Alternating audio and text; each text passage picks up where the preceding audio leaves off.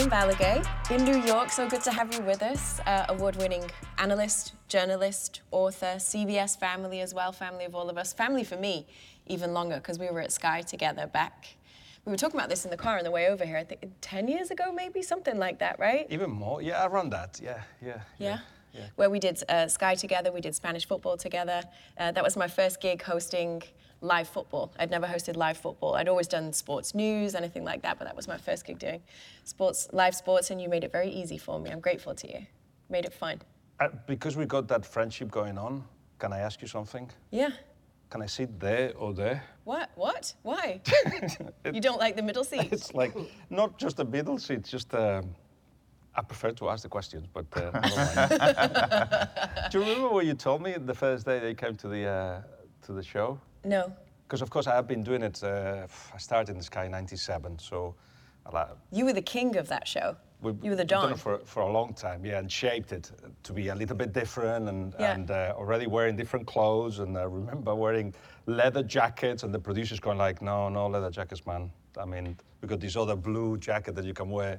So it was a constant battle, as it's been since, in terms of wearing clothes. But you came over, you said before they put you the microphone and everything, I said, would you help me? Would you help me? Just, it's my first gig presenting, and I'm thinking, don't say that. I was going to say exactly the same to you, because you were so smooth, as you were really top in the way you were doing things. And I'm thinking, don't give me weakness. I want strength here.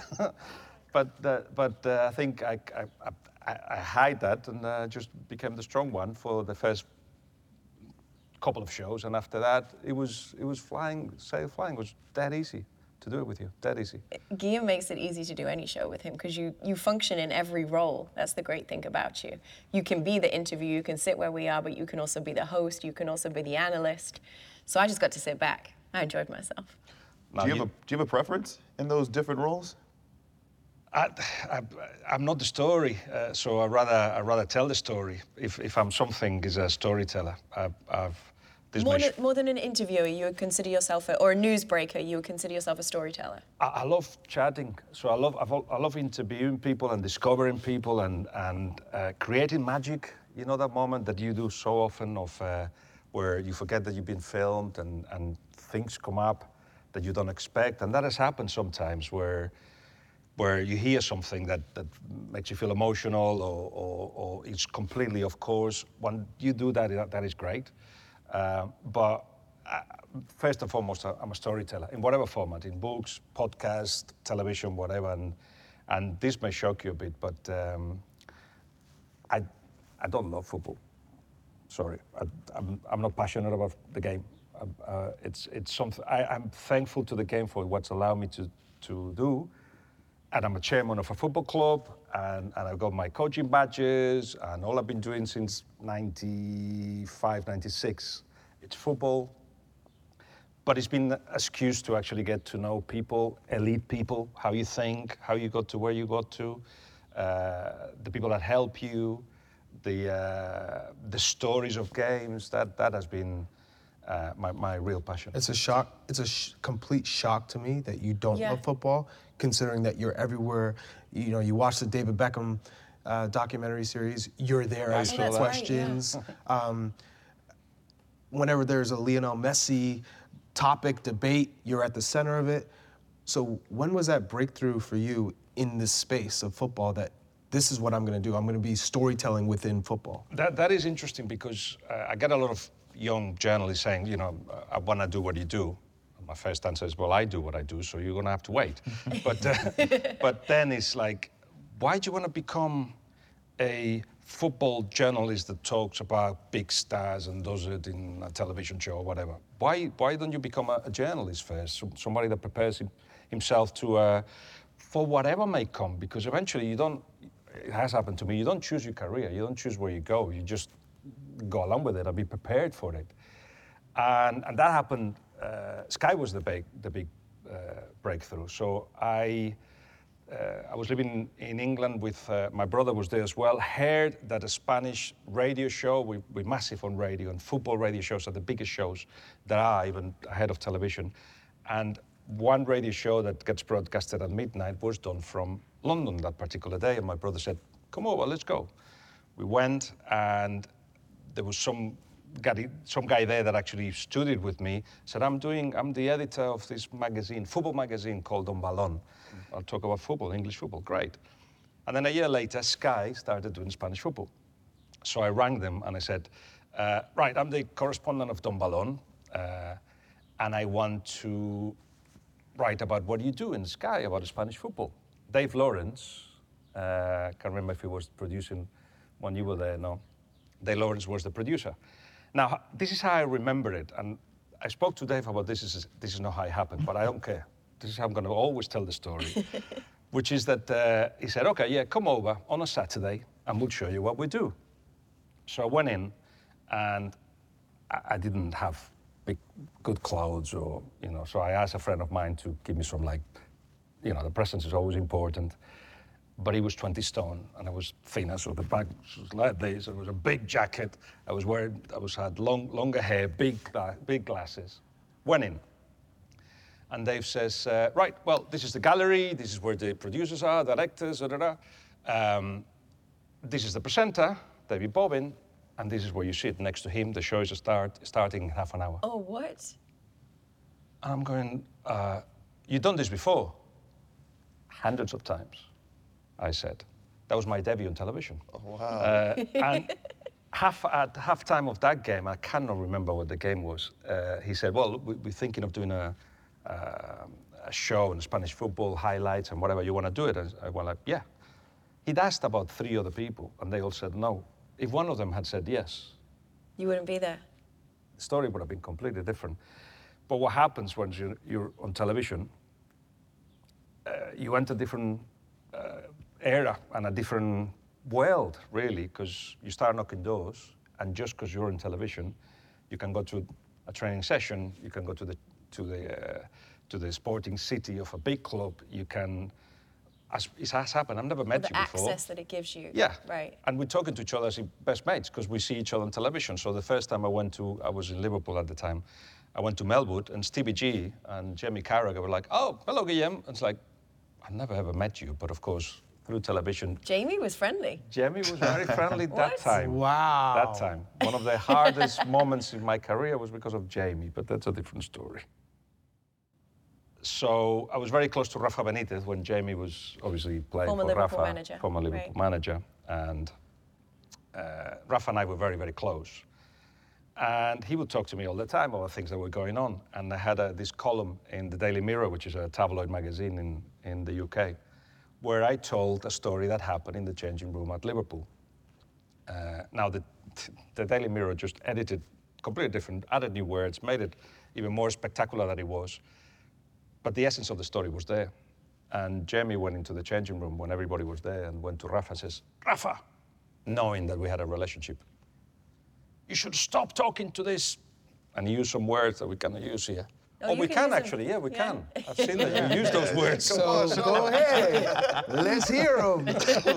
We need color to this story, so give it all. Go ahead. They don't No, come you don't have to natural. say it. They don't come natural.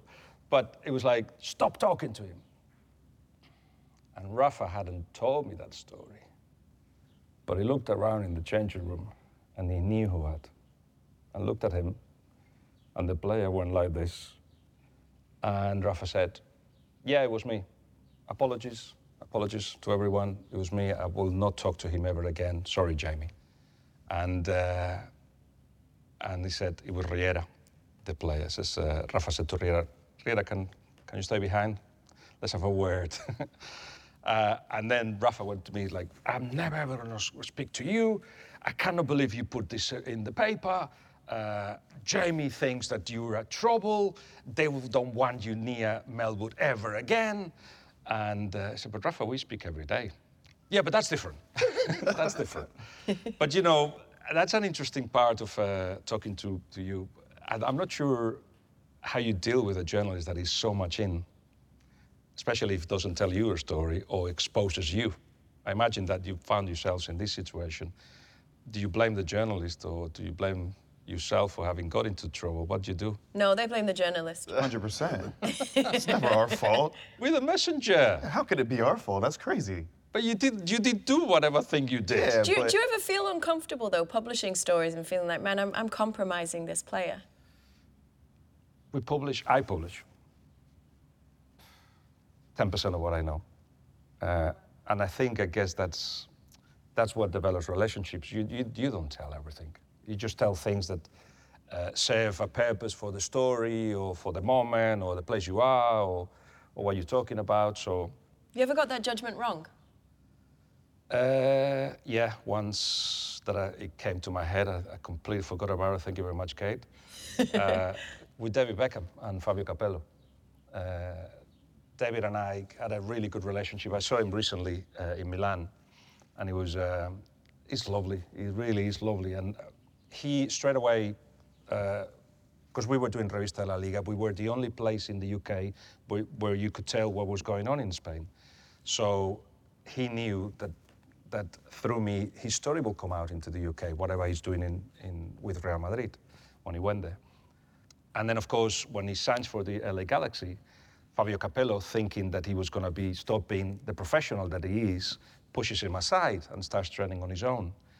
And some of the conversations that happened there with Fabio and him were, he just could not understand it. It just drove him mad. It was so unfair. It's like, yeah, okay, I am actually going because I feel it's the right time, and there was a lot of reasons for it, and he explains it in the documentary. But I used some of that stuff to tell how unfair it was, because obviously everybody bought the Fabio Capello stroke club version, right, that David wasn't going to be having the head on it. And I was trying to say no. And David told this to Fabio, and Fabio still... And Fabio went to him the next day and says, David, in that meeting in which I told you this, there was only you and me. And I did not tell that story. So it was you.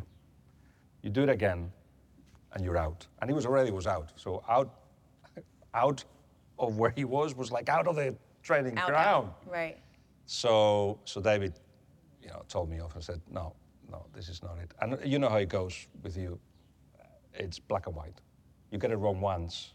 Then you lose trust. Yeah. You're gone, Andrew. You're gone. The trust is out. I mean, how can you trust someone if you feel that you can tell them some of these things in confidence, knowing what they do, and then all of a sudden, I think the moment asks for it, at least from the public's point of view, and that writer or journalist puts it out there, and you're like, whoa.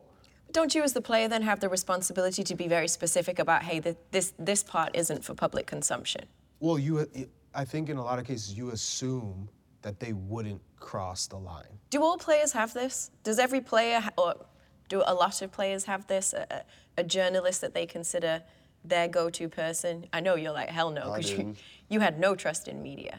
I wouldn't say that, but I just kind of stuck to myself. I didn't play the game. I was just kind of like, well, hopefully I'm good enough that I play well enough that I continue playing. Yeah, what I mean? Did you speak to somebody? No, I didn't have a journalist that I would call, or just through playing, you see familiar faces, the journalists that are trying to create that relationship, and you're like, all right, this person's cool, or they wrote something nice about you that your parents feel proud about, and you're like, all right, I respect this journalist. They're always trying to shape it in a positive way, even if you don't have a good game, versus the journalist that's like, horrible, change him, take him out. So I understand the connection, but at the same time, you're like, you keep a little bit of a distance. I think it's I've seen both. I've seen all of that, right? Like there's some players who are very clever, and as much as you're saying you're giving them information with the trust that they're not going to put everything out there, there's also players who are using them to shape the narrative. Yeah, they're right. feeding them information that they know they want to get out there, or whether it's to get more playing time, whether it's to get moves away from the club, or whether it's to get a new deal.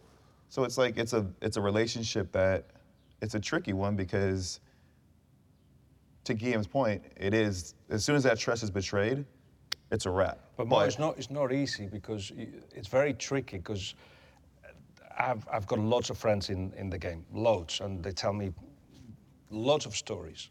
They never tell me, this is what you can say, this is what on the record, say. this is off the record. You develop relationships based on that trust. But there are times, I wouldn't say, oh, but don't forget that I'm a journalist when I'm talking to you. do forget it, please, because I'm not a journalist first. I'm a person who, I know you're going through your own thing, so I'd rather help if I can with that than publish a story. But sometimes the stories get published, and I haven't got it wrong many times, but it's a tricky line that you sometimes cross, and yeah, it will affect you. Or it will affect you and you only realize that I was doing it for you good, 10 years down the line, which has happened as well. I've had many nights not sleeping because I got the text that destroyed me or said, you know, I got it wrong or whatever it was. Just kills you. I cannot deal with that. So even now, I wouldn't use some of the stuff that I know because that may just upset somebody that may haven't met for 20 years, may not meet again. But if I feel that somebody will just have something against me, I'll hate it. I cannot deal with it. So imagine being a journalist that you have to put stories out there and you cannot deal with it. That's such a tough balance to try to figure out. Not easy. So in the Jamie story that you tell, he obviously pinpointed Rafa Benitez in his mind as the guy that was talking to the journalist. I'm interested, like, from the locker room perspective, do you guys always feel like you have a sense of, this story's come out this morning, we all know, we know who it was? There's always people that you know are a little bit more friendly. Some people keep it under wraps, but you always have a sense of, like, guys who are a little bit more friendly with the media, or after training, or in the mix zone after a game. It's like, hey, he's still talking to him a little bit. You judging that? I'm not judging, to each their own. But when a story comes out now, it sounds like you're you judging. can read it. You can see the mannerisms, that just how they interact, and you're like, oh, they got a real thing going on there. Like, that's a relationship. And that's a problem to the rest of the locker room? it depends on what's being leaked. Like, it depends on what's come out in the paper. If it's something that's in sports, in most, like, any kind of, I think, organization where you feel like you have that quote-unquote brotherhood or that tight-knit community, there's certain things that just aren't spoken, that just don't leave that circle. Yeah. So when you feel like that level of trust has been breached, and it's like, wait, hold on, wait a minute, oh, wait. Well, yeah, it always depends on who leaks the story, where did it come from, and you can kind of start narrowing it down to, like, certain groups, like what Mo was talking about. Because sometimes there's certain things that you know no one else was there. It had to be someone from the locker room. And then depending on who leaked it, to who the players you see talking to certain reporters, you can kind of start getting an idea. It's funny, like, now that I'm I guess we're all in the quote-unquote media space, right, on that side of things, I've had players reach out to me because stories have come out, and in their mind, they can't address a story, right? They can't address a story head on. Like, they'll get interviewed about it, and they have to just be kind of PC about it. Like, oh, like, I'd rather not comment. I want to just focus on playing, blah, blah, blah. Because you got to be careful, because no one's bigger than the club, right? And if you're someone who's speaking out, how is that going to help you get other deals in the future to go to other clubs, to your point? So they've reached out to me like, hey, look, I need this to kind of be done anonymously. Is there someone that you can put me in touch with? Is there a journalist that you trust who can get out what I want to get out there just so that my side of the story is heard? What's your answer to that? Why would I not? If I can help facilitate that. Who's your journalist? Listen, man. Oh, hey. This is your Messi book here. Oh, gosh, sorry. Oh, is it there? Yes, it's right here, if I can reach it. You just done an update to it, right? You've added, yes. So you added the Miami era, you added, here we go, everybody. Yeah. Does World it come, Cup. any versions that are thicker than that? Dude, No. Is this too much for that you looks to like read? a dictionary. Game of Thrones book. Dude, that's It's an a long one. encyclopedia on Messi. But you want the whole story, or you want a bit of the story? Oh Is there any my pictures in God. there? How about you and your I like stories with pictures. Eighth grade There reading are and writing pictures. level, isn't that what you said, Clint? Writing, not reading, okay? You'll be able I've to read finish Harry that by the Potter, time right? you're I got my 50. game going good. Does that put you off when you see a book that thick? It's intimidating. Really? Yeah, But- I hear you.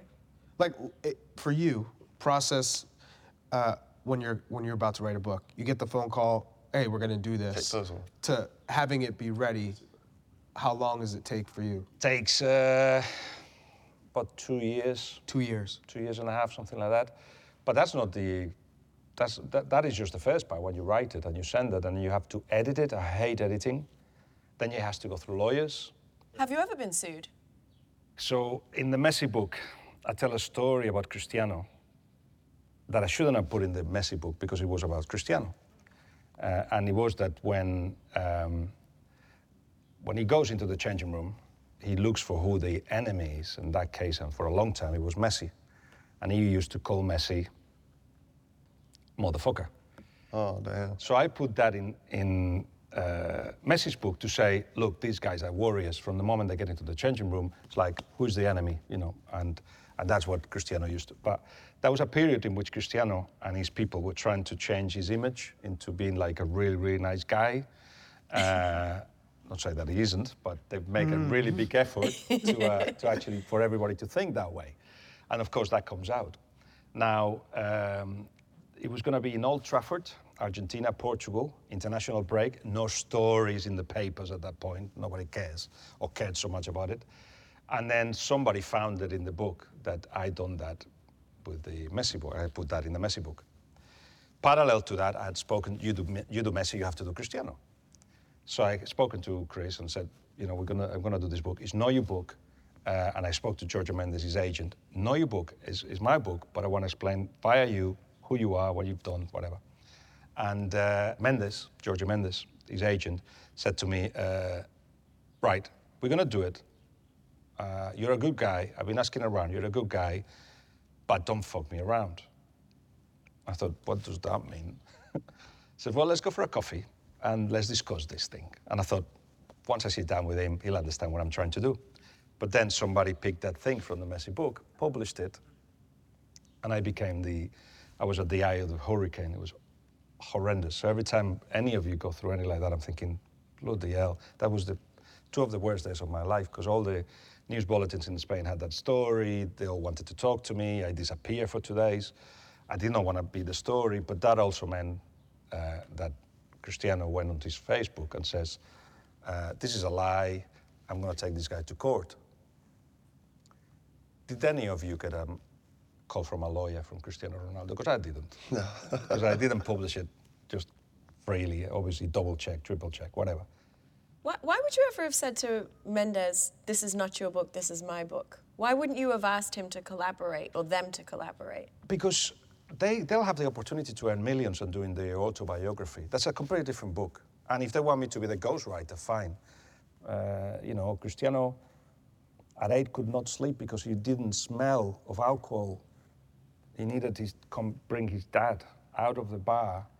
They always slept in the same room. And with the smell of alcohol, he will sleep better. His dad was an alcoholic.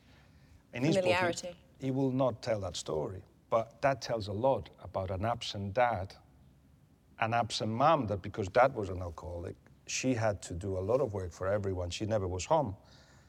So he has been brought up without borders, which means that he could fly. He could be whatever he wanted. He could dream of the biggest things because nobody stopped him and said, no, you have to go to school. That also has consequences. Mom has been feeling guilty all her life because she feels that she abandoned his son, who then rescued at 18 kind of thing. She went back to Lisbon to live with him because she felt, now I can look after you. And those things are fascinating because it tells a story, untold story of elite players. So that's like, let me tell that story. And Giorgio Mendes agreed, and then Cristiano put that post. And that post, that Facebook post that he sent to his 100 million followers or whatever, is the beginning of the book. Did Messi ever reach out to you, or did you ever have any contact with him? Yeah, of course, yeah. I mean, from that moment, Leo Messi's world is very small, very, very small. The people that work with him, I've worked with him for a long time. He's got Pepe Costa, who's next to him constantly as a personal assistant. Anyway, I could name the 4 or 5 people that are always with him. And at that point, having done the book, they started calling me to do commercial events with him. So we sold shaving things, and we sold phones, and we sold all kinds of things. Not only that has helped me evaluate his progression from being somebody that at 22, 23 was like, oh my God, you know, it's like, Leo, it's okay, it's only 15 people. No, we cannot deal with this. To now, Ballon d'Or, talking hardly without any preparation and just telling the world what he feels at that moment and sharing it with the world.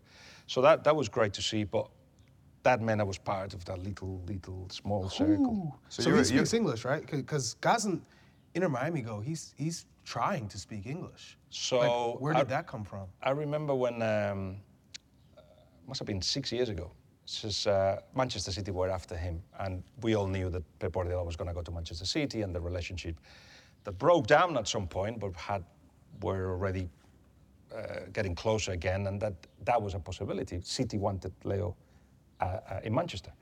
So I said, you're going to have to start learning English. Oh yeah, doing some lessons. The following time will be like, hello.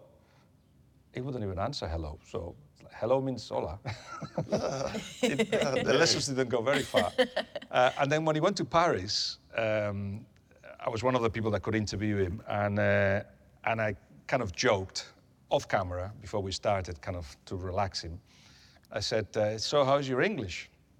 Oh, you know, I understand it a bit, he said. I said, you mean so you can tell referees off? Because everybody speaks, is that right? All the referees speak English, don't they? From whatever part of the world. So oh yeah, so I could talk to the referees. But, you know, fluently, I don't think it'll be a language that he will speak, but certainly he has learned a little bit. But he lives in Miami. I've just been in Miami. You don't need English. Yeah. Hey, but you can get him on Kicking It for us, right? If you speak to him in Spanish. We'll all learn Spanish. Yeah. Soy bilingüe. You know what I mean? The person you wanted to do the next one on is a player or a manager? Still trying to figure that out. Yeah, it's still in my head. I prefer to tell the manager's story like I did with Pochettino. So Jose Mourinho? I asked Jose to do the book before Pep. He said no. And when I did Pep book, he changed his tone with me. Yeah. Wow. We used to, when he was at Madrid, he used to email literally from 8 to 8:15 in the morning, 20 emails to do. It was like the early WhatsApp, I imagine. And then when I did the Pep book, our relationship became, instead of friendly, professional. Between those two, Pep and Mourinho, like, who did you discover more about? I followed them very, very closely, both of them. And Jose is such an intelligent man. But I will always tell him the same. You did not need to divide my country to win a game. You didn't. That's not sport. Sport should be about improving yourself, respecting the authorities, respecting the rival, respecting the referee, and try to beat the best and get that way to be the best you can be. He created too much hatred around that Real Madrid-Barcelona game. It was awful. To a point that was personal in many cases, and it's like, there's no need. And I know that a little bit of the story of Pep leaving Barcelona, many from Madrid will tell you that he was just so fed up with the whole Jose Mourinho thing that he thought he had to escape. No, it wasn't that. But Jose didn't make being a manager of Barcelona at that time, being a manager of the best team we've ever seen, perhaps the best team in the world, at that point he didn't make it enjoyable. And okay, elite shouldn't be enjoyable, maybe, but it just made it really tragic and divided a country. Divided even the Santiago Bernabeu. Fans ended up being with and against. There's no need.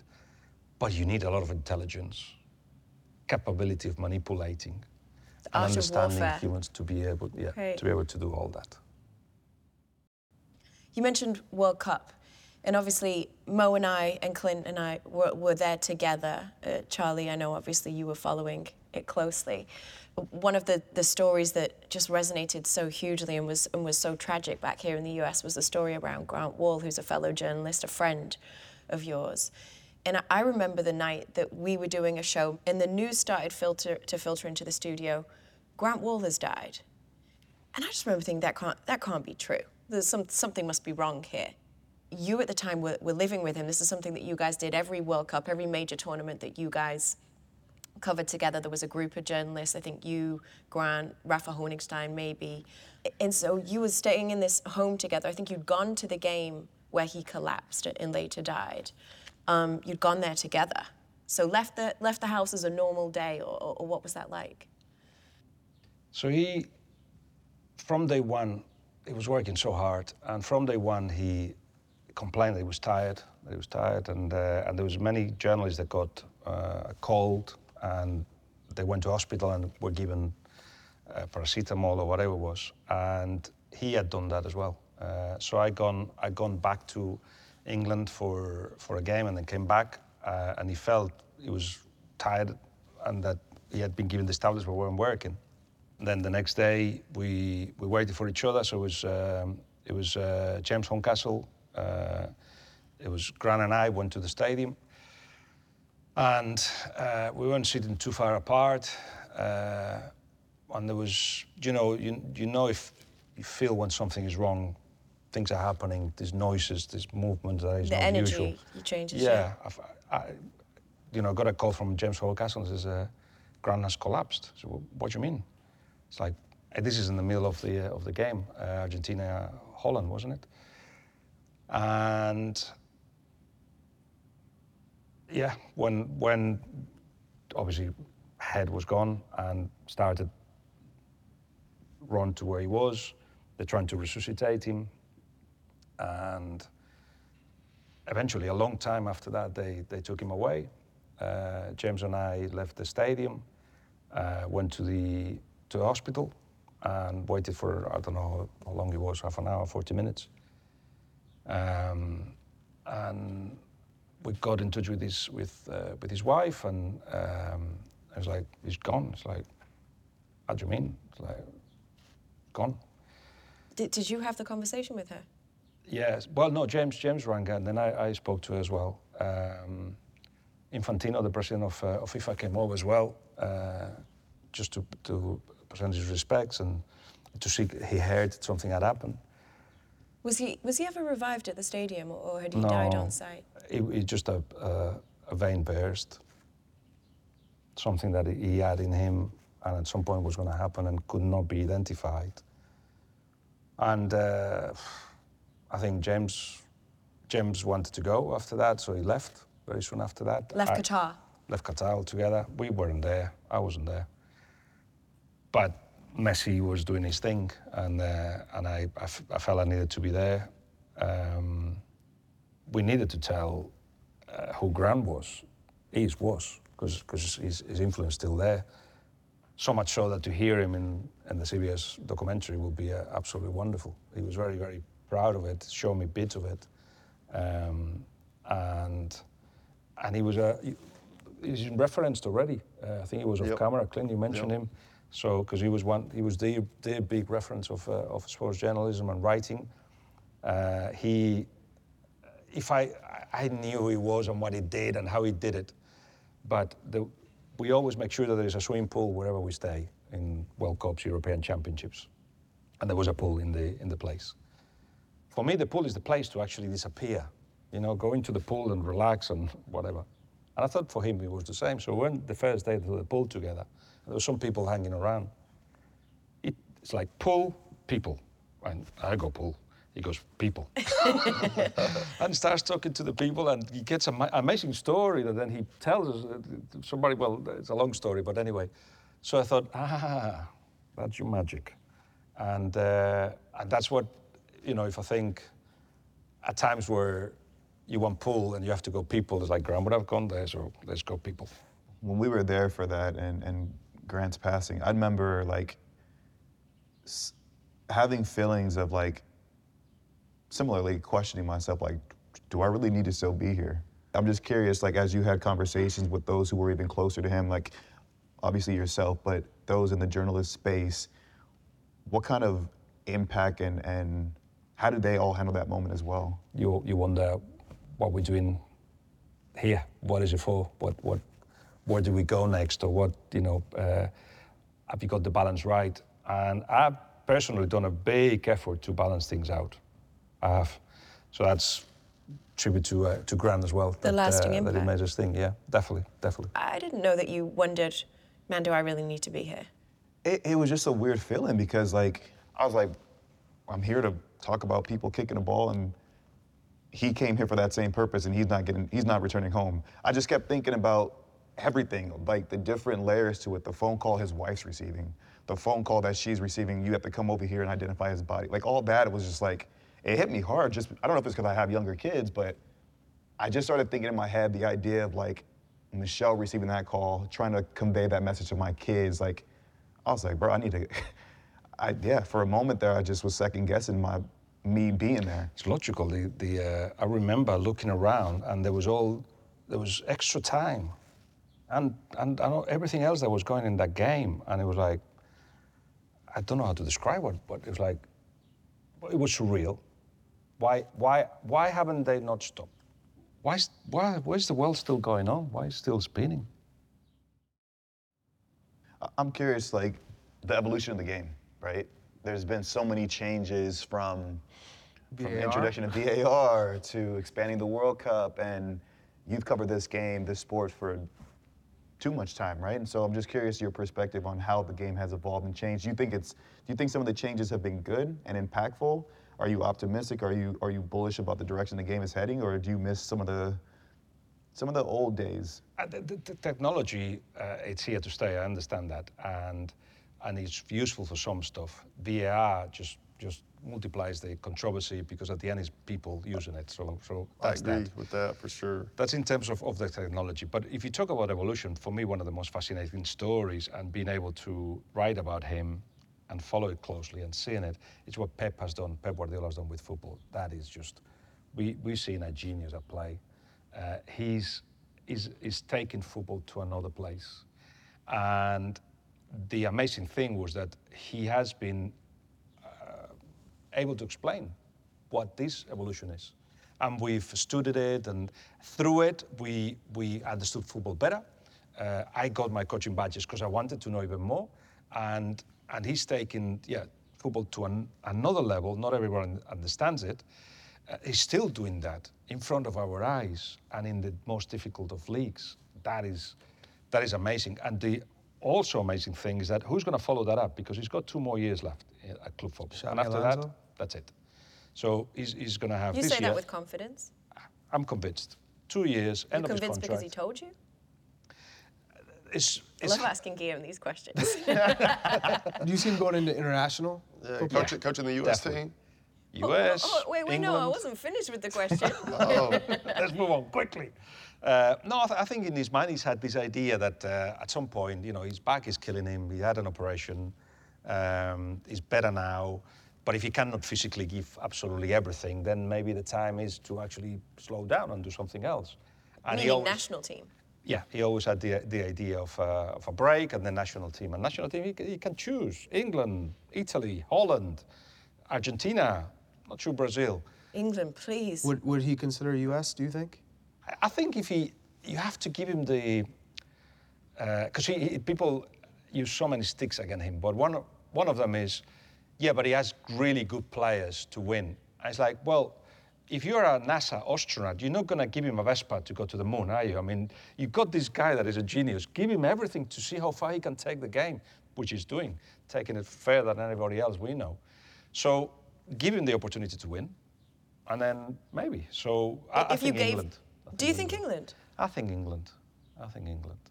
He Wow. will love that. Because he's been there so long. And he's dealt with the players. He's improved the players. Roughly how often would you say you speak to Pep? Pretty often. When it's necessary, let's put it that way. What does he do in the off season? Where does he spend his time? He used to be learning and mixing with people and whatever. Now he's golf and resting. Does he We're trying to dig into this England topic here, Mo. What are you doing? Well, hold on. Does he ever spend time in, I don't know, New York City? I'm not sure if he's come back. I don't know. Obviously, he stayed here in his sabbatical, and it's one of his favorite cities. I think you brought up a good point. Who's next? And I feel I've got the answer to that. Xabi Alonso is the next manager, right? He's played under Pep. He's played under Ancelotti. He's played under Jose Mourinho, Rafa Benitez, and what he's been able to do with this Leverkusen Did he say side. before that he said Busquets would be a good coach, didn't he? I tell you what I think. Xabi Alonso, so he goes to Bayer Leverkusen and thinks, if it doesn't work well, I go to Real Sociedad and start over. If it goes well, Real Madrid or Liverpool. So he's going to have and it's going so well that next, whenever that is, it'll be Liverpool or Real Madrid. That's the plan, the master plan. He's not doing anything that is like absolutely new, but he's doing a mixture of things that allow the team to win. But just very briefly, Pep Guardiola taught us a new way of building from the back, of getting the ball through the middle, of actually preparing for the last pass. He's done all that and he's new.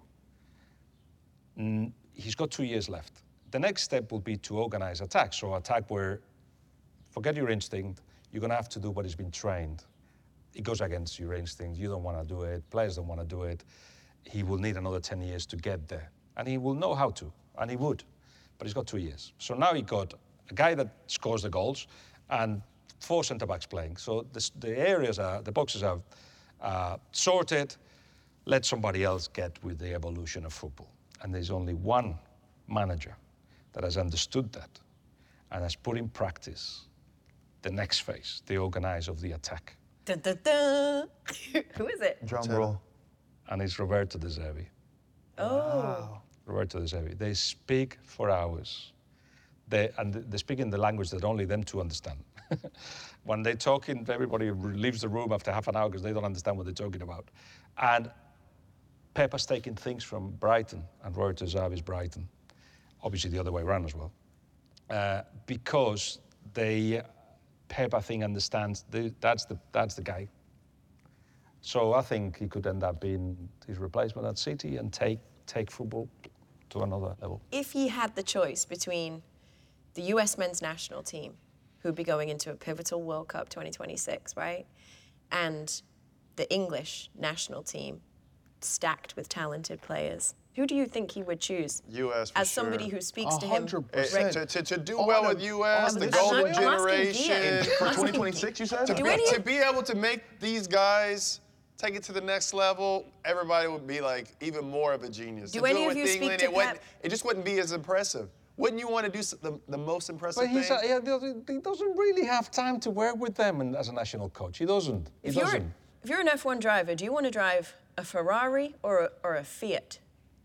Well, Hold on, it we depends a on Fiat? Is that what you hey, said? hey, don't hate on Fiat. Bro, Did you see that Hey, Fiat in the World Cup? I could put some different engine in that thing, get some nitros. You don't even know what I'll be doing in that thing. But I think this is also important context. With the national team, you're taking the best players.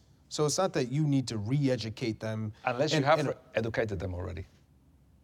Which would be the case Well, there's not. England. with an English He's national not team. coaching but who? Jude Bellingham. That's Guillem's not answer, feeling- everybody. I'm not Jude feeling Bellingham. these guys He's not going coaching there. Saka or Jude Bellingham. No, but Saka, who's managing Saka?